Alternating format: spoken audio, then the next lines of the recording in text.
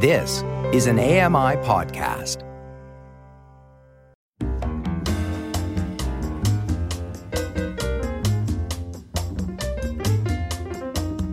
Welcome to My Life in Books, Authors Talking Books, presented by blind writer and broadcaster Red Sale from his home in London, England. By her own admission, Dr. Catherine Raven is more comfortable in nature than among people. The biologist, university lecturer, and former US park ranger lives off the grid in the wilderness of Montana. Her prize-winning memoir, Fox and I, An Uncommon Friendship, tells the fascinating and moving story of her unexpected and transformative friendship with a wild red fox. It is both a hymn to empathy and a reminder that we share more than our habitat with our fellow creatures. The audiobook version is narrated by Stacey Glembowski. For 12 consecutive days, the fox had appeared at my cottage. At no more than 1 minute after the sun capped the western hill, he lay down in a spot of dirt among the powdery blue bunch grasses. Tucking the tip of his tail under his chin and squinting his eyes, he pretended to sleep. I sat on a camp chair with stiff spikes of bunch grass poking into the canvas. Opening a book, I pretended to read. Nothing but 2 meters and one spindly forget-me-not lay between us. Someone may have been watching us, a dusky shrew, a field mouse, a rubber boa, but it felt like we were alone with the world to ourselves. On the 13th day, at around 3:30 and no later than 4 o'clock, I bundled up in more clothing than necessary to stay comfortably warm and went outside. Pressing my hands together as if praying, I pushed them between my knees while I sat with my feet tapping the ground. I was waiting for the fox and hoping he wouldn't show. 2 miles up a gravel road, in an isolated mountain valley, and 60 miles from the nearest city, the cottage was not an appropriate arrangement for a girl on her own. My street was unnamed, so I didn't have an address. Living in this remote spot left me without access to reasonable employment. I was many miles beyond reach of cell phone towers, and if a rattlesnake bit me, or if I slipped climbing the rocky cliff behind the cottage, no one would hear me cry for help. Of course, this saved me the trouble of crying in the first place. I had purchased this land 3 years earlier. Until then, I had been living up valley, renting a cabin that the owner had winterized, in the sense that if I wore a down parka and mucklucks to bed, I wouldn't succumb to frostbite overnight. That was what I could afford with the money I'd earned guiding backcountry hikers and teaching field classes part-time. Catherine Raven, welcome to My Life in Books. It's so good to be here. In the clip, we heard your dilemma that foxes are wild animals and should shun human company, but we didn't really get a description of Fox. Could you describe him for us? What struck me the most was that he was so small. I later learned that he was the runt of the litter. He was mute, which is not that unusual for foxes that are runts to be mutes, but he never got any bigger size-wise. He was certainly smaller than a cat, a house cat, and I could tell his weight by looking at how much imprint he left when he walked in the snow as compared to a cat that was walking over the same patch of snow. And Fox barely indents at all because he was so light. He was very, very scrawny, but he did have long hair. Because it's so windy here, the long hair would just blow all in one direction, and then you could see his tiny little body. But his hairs were 5 or 6 inches long. He was so beautiful. He was red and blonde. He had a lot of blonde hairs, and his downy fur when he had his winter down was gray. So he had the short gray hairs and long, long, long red and blonde hairs. He had an unusual face in that I recognize it. I'm pretty bad with human faces. And sometimes when I first meet a class, everybody all looks the same to me for months and months. And sometimes I never learn the faces.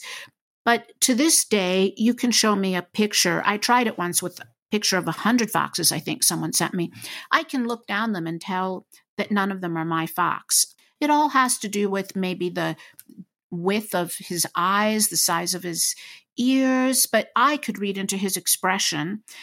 So much of that involves his eyes. And the most important thing about his personality was that I really thought he wanted to matter in this world. I think he didn't just want to eat and sleep and make baby foxes. He wanted more than that from this world. And I think that's a pretty interesting personality trait that we tend to ascribe to only humans. But he definitely had that trait of wanting more from life, wanting to matter, wanting to leave a legacy. Now, you've used the word personality, and you are a scientist. You are supposed not to believe that wild animals, or really any animals, have personality. That's called anthropomorphization, and that is rather taboo in scientific circles, isn't it? And that's at the core of your dilemma.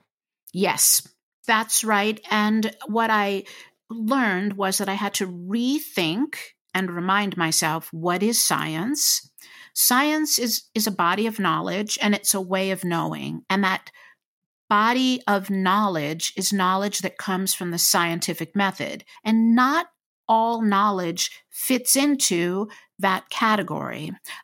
I learned to think of science after my relationship with the fox, after I had to reevaluate the role of science in my world, was that science is the brightest possible light that we can shed on our observations of the world. But it's a narrow beam. But you can't see everything else when all you have is just such a narrow beam. So you have to widen your view of the world to see other things.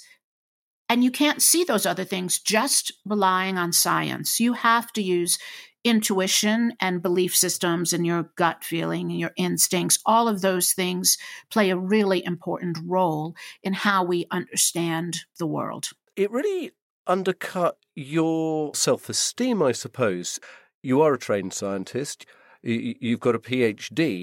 And in some ways that compartmentalized you, that made you look just through the prism of science. And by your own admission in the book, you didn't have the easiest of childhoods. You didn't have a nurturing upbringing. And that has left you feeling rather socially awkward. We could hear in that clip that you are questioning yourself. You are questioning the validity of your own intuition and your own observations. That's correct. And as far as questioning yourself, it's lovely if you happen to have had a nurturing background. It gives you that self-esteem. And no matter what other kind of hardships you might have to deal with, you know that there's somebody behind you, supporting you. Just having that support in your life when you're young, that gives you that little bit of extra self-esteem. So I was missing all of that, and it made me very terrified and feeling very ostracized to begin with. I was just all by myself, both physically and emotionally. And then you add that to the problem that you have stated about my relationship with science, which was I thought I was going to find my home there.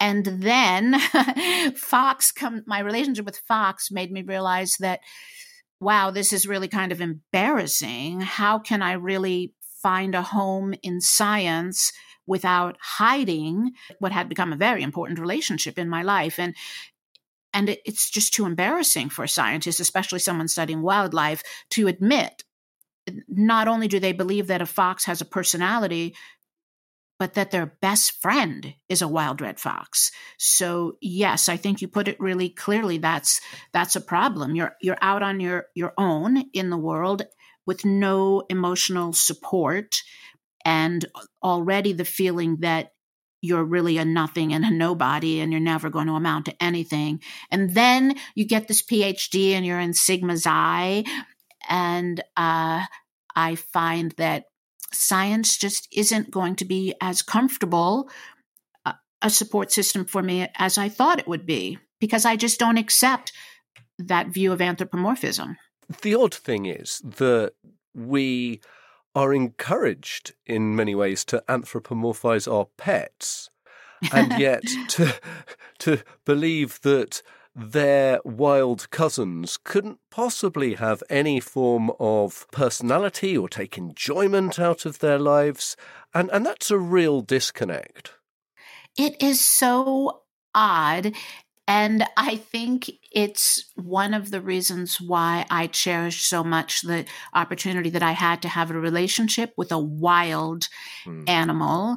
There is such a huge difference between a domestic animal, an animal that we own or license or leash, whether it's a pet or even if it's your livestock, for example. Those animals, yes, we are encouraged to anthropomorphize them, and it's so very different with a wild animal.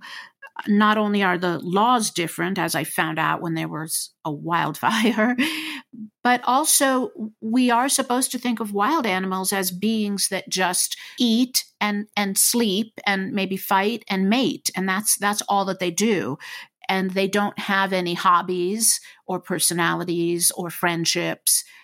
And yet we pretend like our domestic animals do. And I say pretend because I think they don't really understand them as well as I understood Fox, because I was with him every day for years. And so that's a big difference. Yeah, absolutely. And the title of the book, Fox and I, that is the telltale phrase that you used and that you were laughed at by your students for using, whereas had you said Fido and I because you had a pet dog, they wouldn't have thought twice about it. Yes, that's exactly it. I said that phrase Fox and I a little bit too often, and they really keyed in on that. And oh my God, that was the big taboo. You can't have a Fox and I. That relationship cannot exist. And you're right. If I had said Fido, they wouldn't have blinked.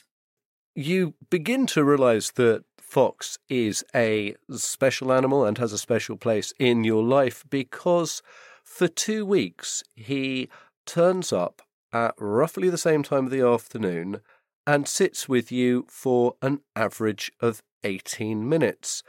And you increasingly interact with him. It's important to stress here that you're not feeding him, you're not trying to domesticate him, but you are interacting with him, playing games of show and tell to start off with. Yes, and the fact that he was regular, had this schedule that I could count on, that is absolutely critical, because I had so many foxes on my property before, and I've had so many after him, and I've had other animals here that I've tried to see how far along I can get that relationship.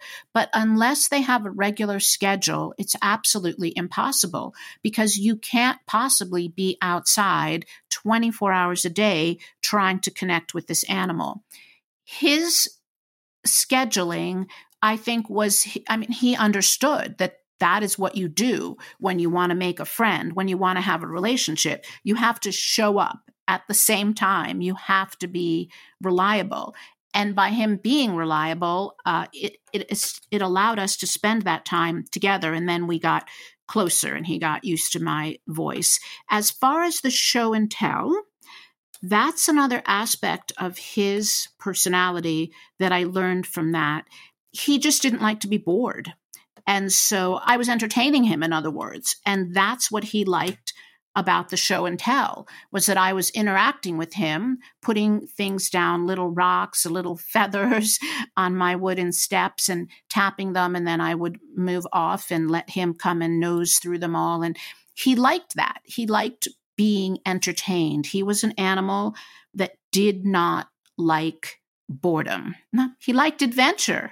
That's not a trait that every creature has, and it can be a dangerous trait. But he was able to seek adventure. And he liked fun as well. You eventually were getting down on your hands and knees, getting down to Fox level, eye-to-eye level, and playing games of chicken with him.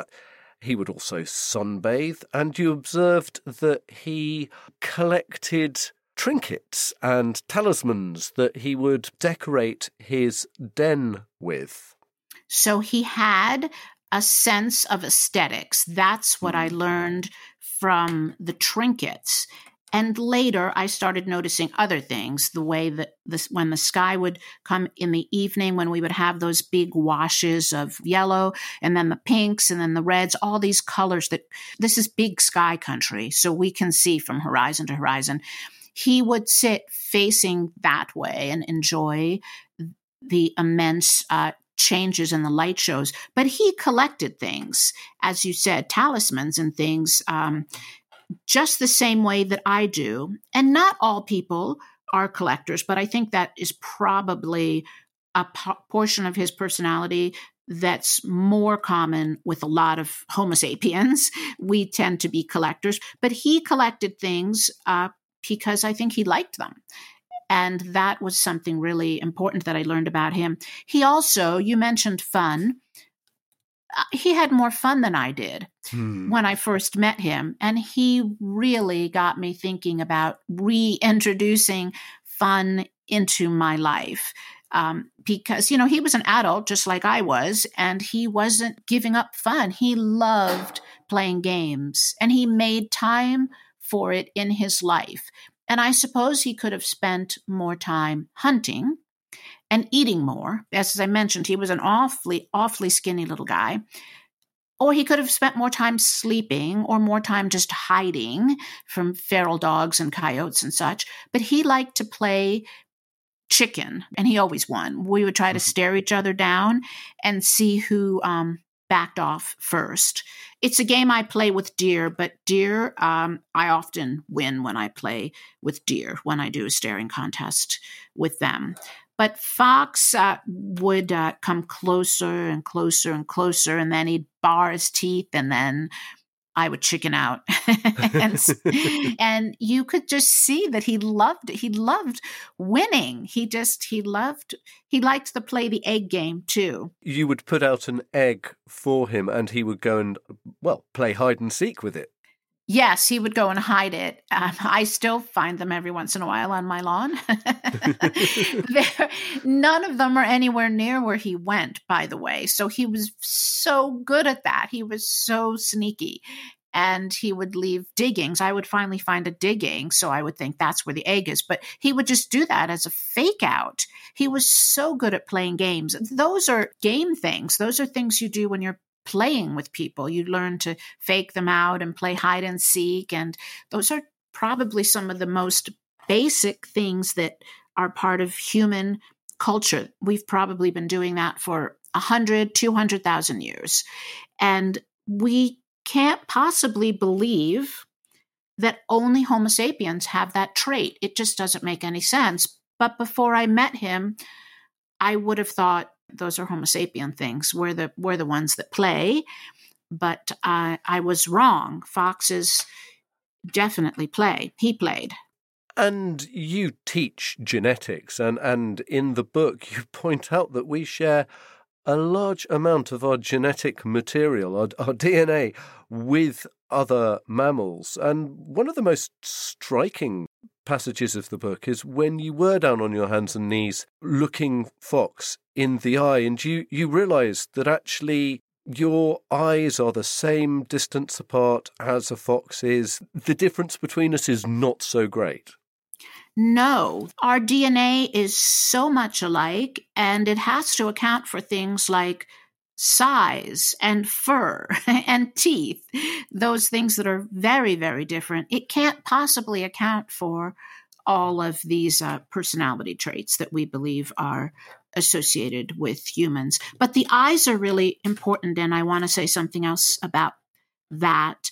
I would not have been able to have this relationship with him if it wasn't, I think, for the fact that our eyes are so similar, a human face and a fox face, even though they're so much smaller. But when you get down and you're face to face, you are actually eye to eye. Their eyes are almost the exact same size, the same spacing, everything. So you are able to relate to them. And I'm not able to do that with the skunk that lives here, even though I can tell that skunk's not particularly afraid of me. But when you can see in another animal's eyes, that's really the beginning of empathy.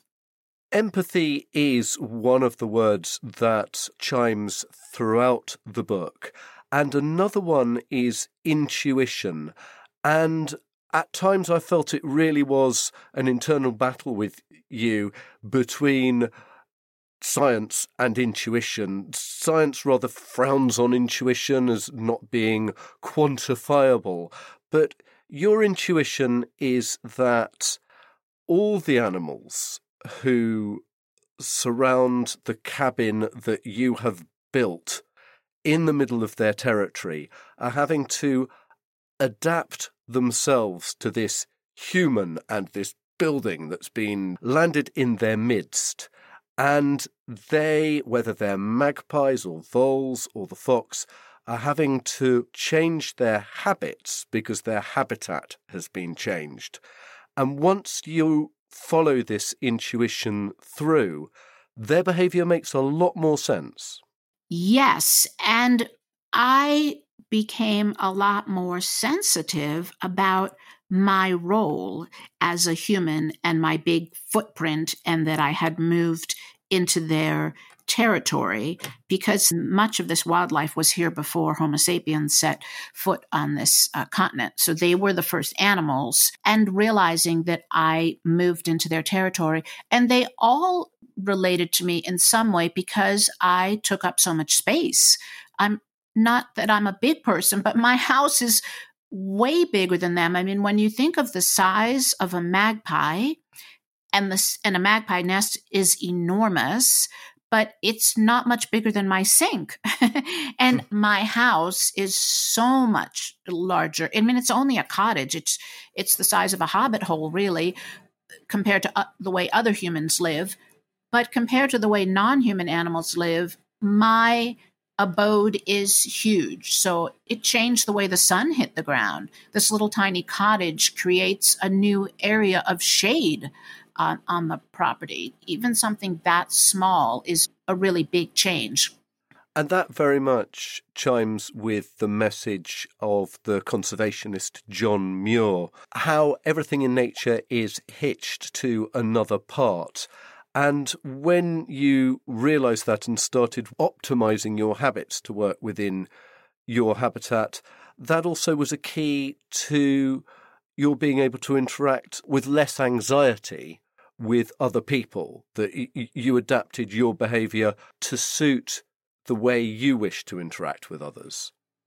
Yes, because I was mimicking the fox. He seemed to be so happy and so settled. So he had this love of life. And I decided that you find your place, your optimum habit and your optimum habitat. And the important thing with interacting with other people is you find your optimum habits, the things that you want to do, and find that satisfaction in yourself. And that gives you, then you're in your right place, your best place, and you go forth from there. And that really allowed me to feel a lot more comfortable. Plus the fact that, I said in the beginning, I guess, we both talked about how I felt I was out in this world without any support. There was no family emotional support that was there for me. Suddenly the fox gave me also that self-esteem because he really cared about me. He really was my friend. He worried about me. I mean, when I was out gardening and I would see him stand on his hind legs and look in the window to see where I was. So it really gave me a lot of self-esteem, and that helped fit myself into the world and deal with other people. But knowing that I was in my best place, I think choosing your habits just like an animal or a plant does, finding where you belong. Well, just like you, Red, you're a climber, and that's your habit. That's your optimal place. And we find our sport from there. Absolutely. And you also resolve to live your life by verbs rather than nouns. Can you explain that? Yes, I was really filled with worry about what I needed to be now that I was a grown-up and had this PhD. I needed to be a professor or scientist or writer or ranger. There were so many things that I was deciding among, and all the things that I was deciding were just nouns. They were just titles of things. And I kept thinking about the fox, which kept reminding me that I am really an animal. I'm a human animal, and he's a non-human animal, but I am an animal, and maybe this pressure to be something that had a title, that wasn't human nature. That was just my culture that I was in, but it's not part of human nature. So I started to think about nature, and I realized that when I'm collecting plants professionally for herbarium collections, every plant has to be described as having a habit. And when biologists talk about other living things, animals, we always describe them as having habits, meaning what they do, the things that they do. Douglas firs, for example, they are loner trees, and lodgepole pines, they grow in dog hair stands. Those are just two examples of how plants have different kinds of habits. You have to decide what you want to do, and I realized those are verbs. Instead of worrying about trying to label myself with a noun, let me think about some verbs and shoot for those. So I realized writing, tending land. I didn't need any particular title with that, but I liked tending land, and I liked writing, and I liked observing wildlife and speaking for wildlife. And maybe that means writing about them. Maybe it means talking about them. Maybe it means drawing about them. Maybe it means teaching about them.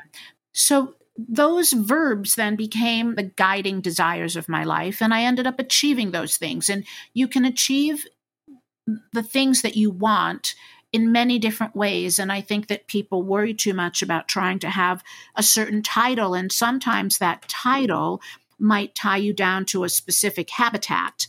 And it's not so great to be tied down to a specific habitat if you end up on the ocean and you're a mountain person. Humans need to choose our optimum habits, which are the verbs, and our optimum habitats. So figure out where you want to live and how you want to live. And those verbs are the hows. And I think that's something that is really chimed with readers in the post-pandemic world, when so many of us have realised that as city dwellers we are very divorced from the natural world. I mean, do you think that has contributed to the book's success, why it is so popular amongst people? You're absolutely correct. I think that when I was writing the book and told people about being verbed, they would laugh and think it was, of course, a good idea, but it was something that only some odd single person like me could think about. But COVID made it realistic for other people to stop and think about their habits and their habitats. And also, I think it's making people realize what is our role in the world. I mean, COVID definitely stems from the fact that we're animals and we share viruses with other animals. So that's very important. And I think people are setting their desires a little bit differently. They're figuring out that maybe life is shorter than they thought, and they're realizing that there's too much loneliness. And when you start thinking about yourself as a living thing, as a part of the world, I really think it makes loneliness go away. It's not something that you can do overnight, but as you slowly work on feeling like you're part of the natural world, then you're accepted. There's that big community. Nature's a community, and it accepts you. I really hope that the book has helped people shed a lot of that loneliness that COVID brought into their worlds. Well, certainly your unique and beautiful way of storytelling has contributed to the book's success, and that is something that I'd like to explore further with you after the break. Share your views on the books you love with Red. Email feedback@ami.ca or leave a voicemail by calling 844-122-1111.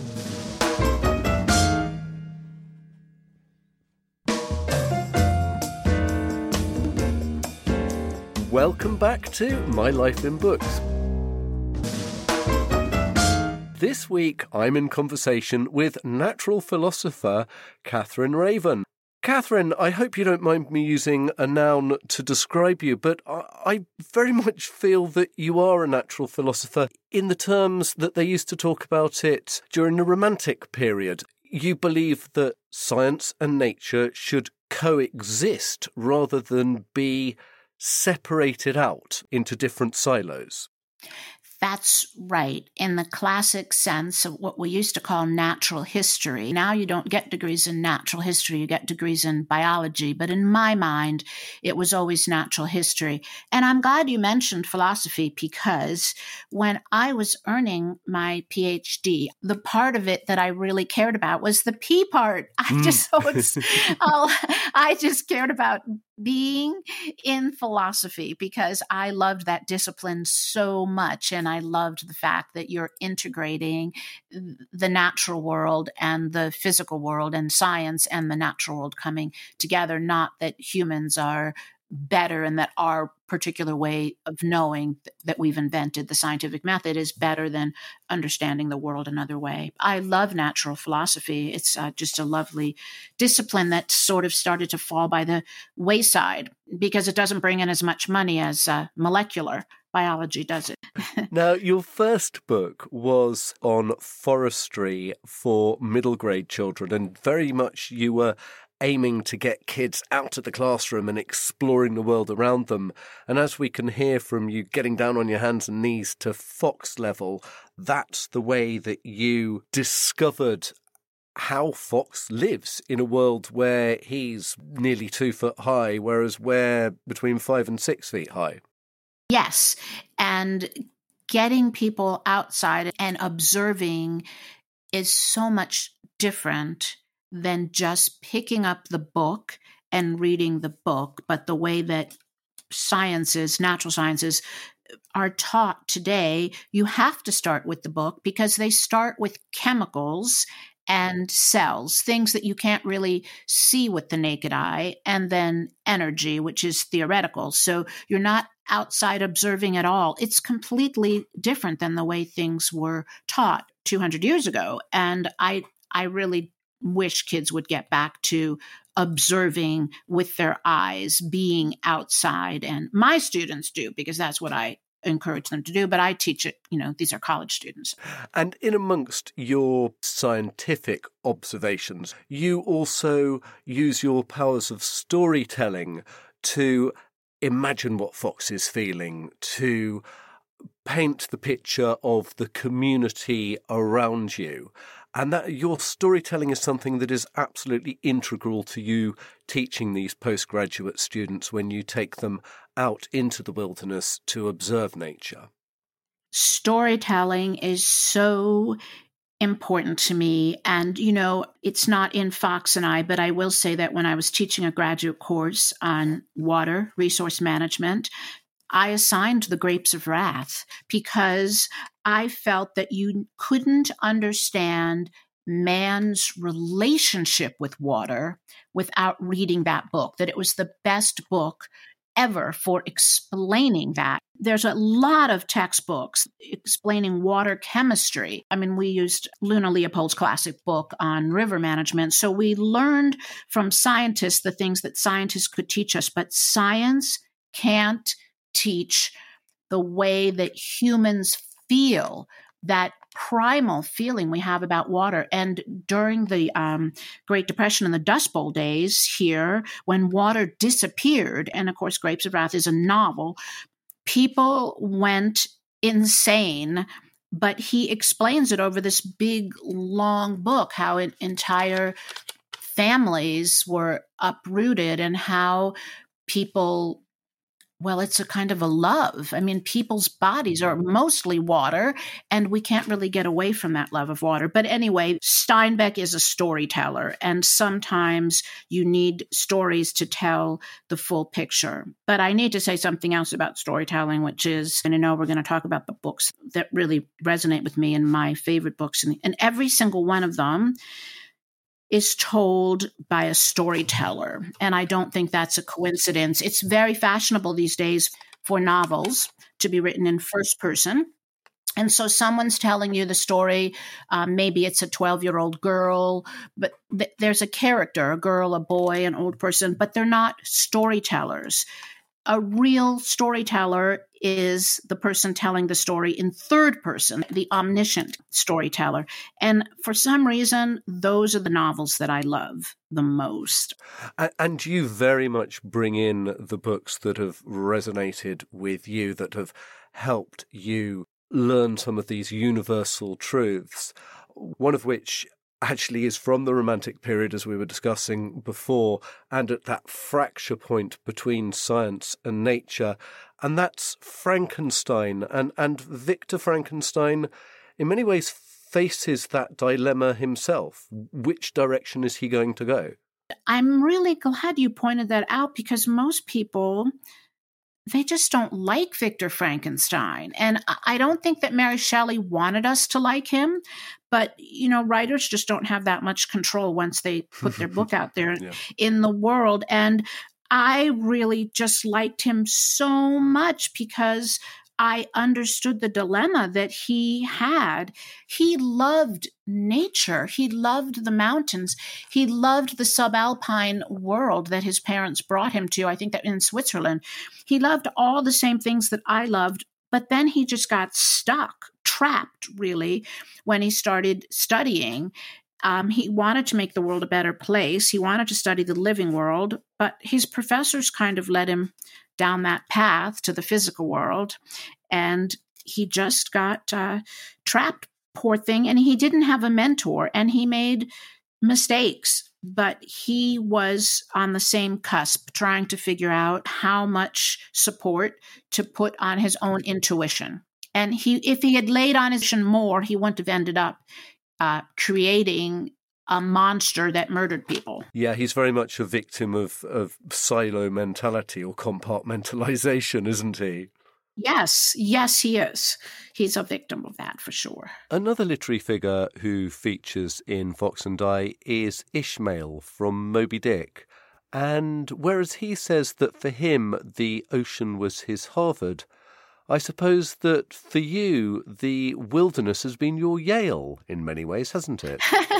Yes, I just love Ishmael so much. I can still picture myself at my Three Lakes cabin reading that book. And I really did think of him as a friend, as somebody that I knew so very well. And I loved the way that he said, you don't have to go really to an institution in a big city. You can learn just as much being in whatever habitat you want. And of course, his habitat, wilderness, water wilderness. Mine was a terrestrial wilderness. That's so important for people listening today to know. And the book that really sits at the centre of Fox and I is Antoine de Saint-Exupéry's Little Prince. There are many parallels that one can draw, not least that Saint-Exupéry had a very close relationship with foxes.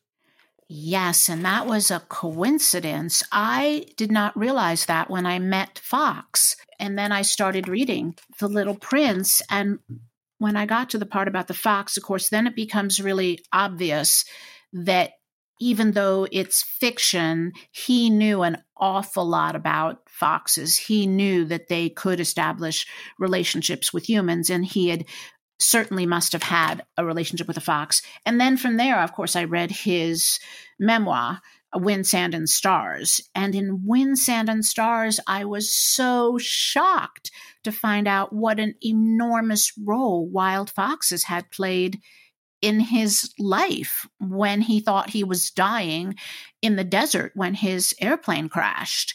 And he actually put his head down by their den and talked to them and said that he was grateful for their comfort in his dying hours. And fortunately, he did not die. He was rescued. But he chose friendship with a fox rather than trying to, kill one and satisfy his thirst and his hunger. So it's just his relationship with fox is really amazing. But he's one of my heroes, of course. And The Little Prince points out that the only true way of seeing is with our hearts. Anything else creates a prism through which we regard our surroundings. And that's very much akin to your way of relying on intuition.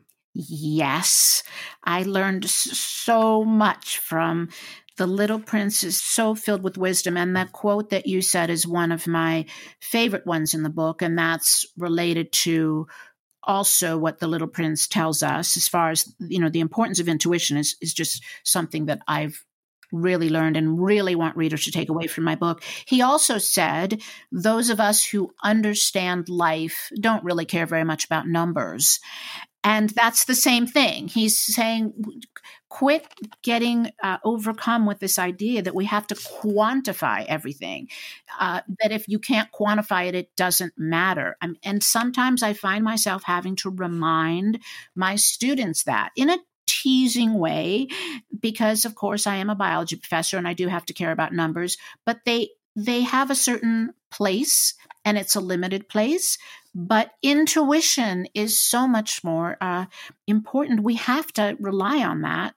And numbers are much less important than people think they are. Now, as you say, all the books that really chime with you are books with narrators.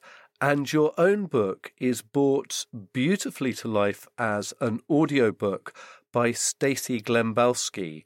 I know it was very important for you that the voice of the book, the tone of the book, should not be too omniscient.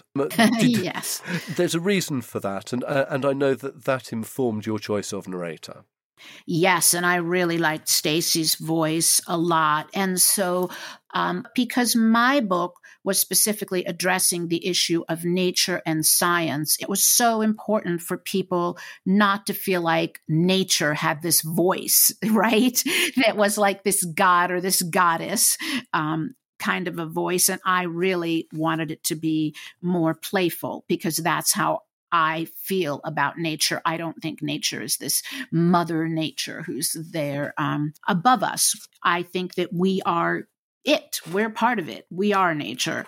And so we want to treat it more casually. And that I just loved the way that she handled that. Yeah, very much. I mean, you felt that the natural habitat was a little bustling community and you were at the centre of it through her narration. Yes. A little bustling community. Exactly. Thank you for saying that. That's perfect. Fox and I is obviously non-fiction, but I know from when we have spoken in the past that you not only love fiction, but write it as well. Can we expect a Catherine Raven novel in the next few years? Yes, I hope sooner than a few years.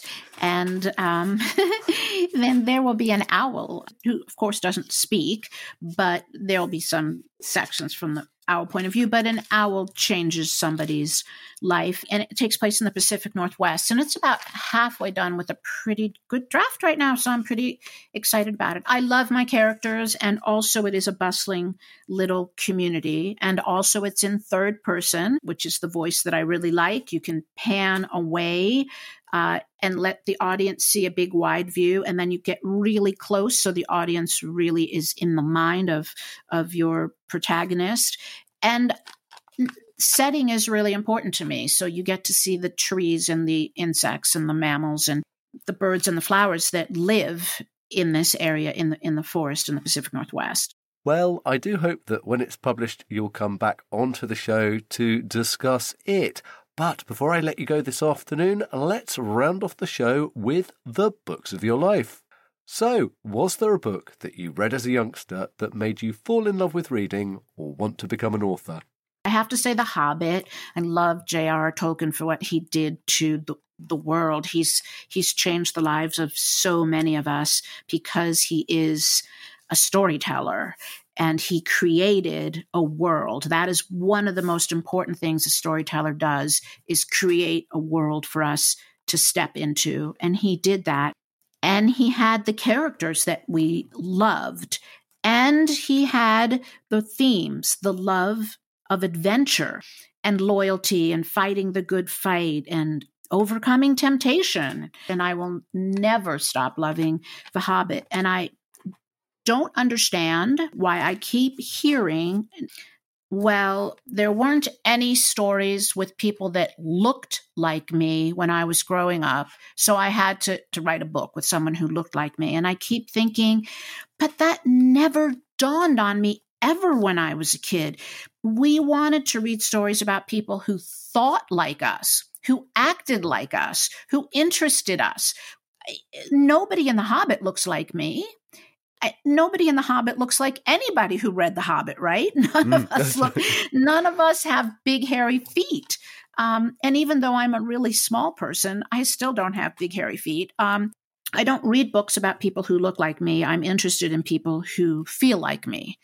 And so I feel really bad that people keep using that phrase, because I feel like they're going to stop reading The Hobbit. Is there a book that on a rainy day you'd like to curl up with and reread? Well, I have a kind of a new one, but only because I just reread it for the third time this month. And it's a pretty old book called The Shipping News by E. Annie Proulx. She won the Pulitzer Prize for this book. And, you know, it's probably not unusual to you that I like cold places. So this is Newfoundland, and she talks a lot about that setting so that you don't feel like the book takes place in an elevator. And I do read a lot of books like that. They're very much plot driven. And sometimes I even finish them where I'm just part of the way through the book and I feel like, are we in an elevator? There's not even a fly. I mean, how can you have a book with no animals and no plants and no sun and no clouds? But her book is very much about this beautiful setting. But I curl up with it on a rainy day because it's a positive book.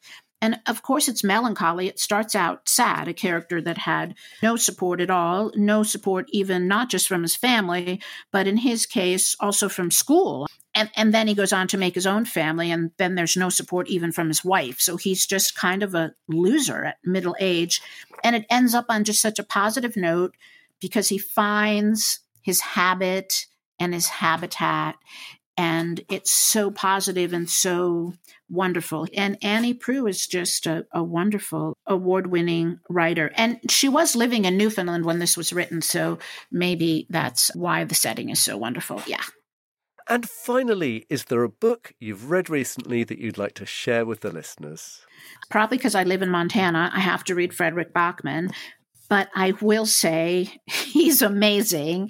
So he is Swedish. So, of course, again, the same kind of climate. But really, I picked up Fredrik Backman's The Winners, and it is the third in a series. But I didn't read the other two. I just started with The Winners, and I thought, this will be good because I like reading books that take place in other parts of the world and learning about other places. But actually, the book is just about Montana, even though it's about Sweden. But if you just change the people's names, it would be like Montana. It's a small community in the forest, and everybody elk hunts. Everybody goes hunting, and there's a city mouse and a country mouse theme that runs through the books. And it's this wonderful, bustling community with all kinds of characters. And it's a real life, just like The Shipping News and The Hobbit has to be a little melancholy, but overall joyful. So it's not a negative book with lots of violence. And he's funny, and there's lots of wisdom. And the wisdom doesn't take him a whole page. The wisdom is just like a sentence or two here and there. And there's all kinds of families in the book, the mediocre ones and great ones and terrible ones. And he makes the point that he doesn't know how a kid would survive in this world without a good family. And bad things happen to some of the kids, and the ones with the good families make it, and the ones with the bad families don't. But that's his little bit of wisdom. But it's a beautiful book if you're not afraid of reading about a place where it snows every day. And and of course, the big sport is ice hockey. So it's about people that kind of live on their skates and hunt and drive pickup trucks and love each other very much. And again, it's third person, so he's the storyteller, and his characters are lovely. I think you can't go wrong with Fredrik Backman. But I like this one, The Winners. I think it's his most recent book. Dr. Catherine Raven, thank you so much for sharing your joy of reading with us today and for giving us a better understanding of the natural world that we live in through your beautiful book, Fox and I. Oh, it's been such a joy to talk to you. You know, when I first met you, I was still in my introvert phase, and just The Fox and I has been out now for a while, and I have grown into realizing I think I might be a closet extrovert. Hey! So it's been great. And also your love of adventure is just so wonderful. And you certainly are a hero to a lot of people. Thank you so much for being that. We need that today. It's time to turn the page on another episode of My Life in Books. Thanks again to my guest, Dr. Catherine Raven, and to the show's producer, Sean Priest. He and I are already working on the next show, so don't forget to tune in, same time, same place, to hear another top author talking books. In the meantime, if you'd like to drop us a line or check out our back catalogue, here's how. Keep in touch with Red by emailing feedback@ami.ca or leave a voicemail on 844-971-1999 and share your favorite reads. And don't forget, you can listen again to this episode and every episode of this program by visiting ami.ca and searching for My Life in Books, or find us in whatever podcast player or smart device you use. Catch you next time.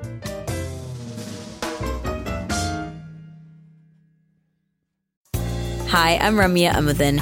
Join me weekly for AMI Audiobook Review, the podcast that explores new titles, introduces us to famous narrators, and updates what's hot at the Center for Equitable Library Access.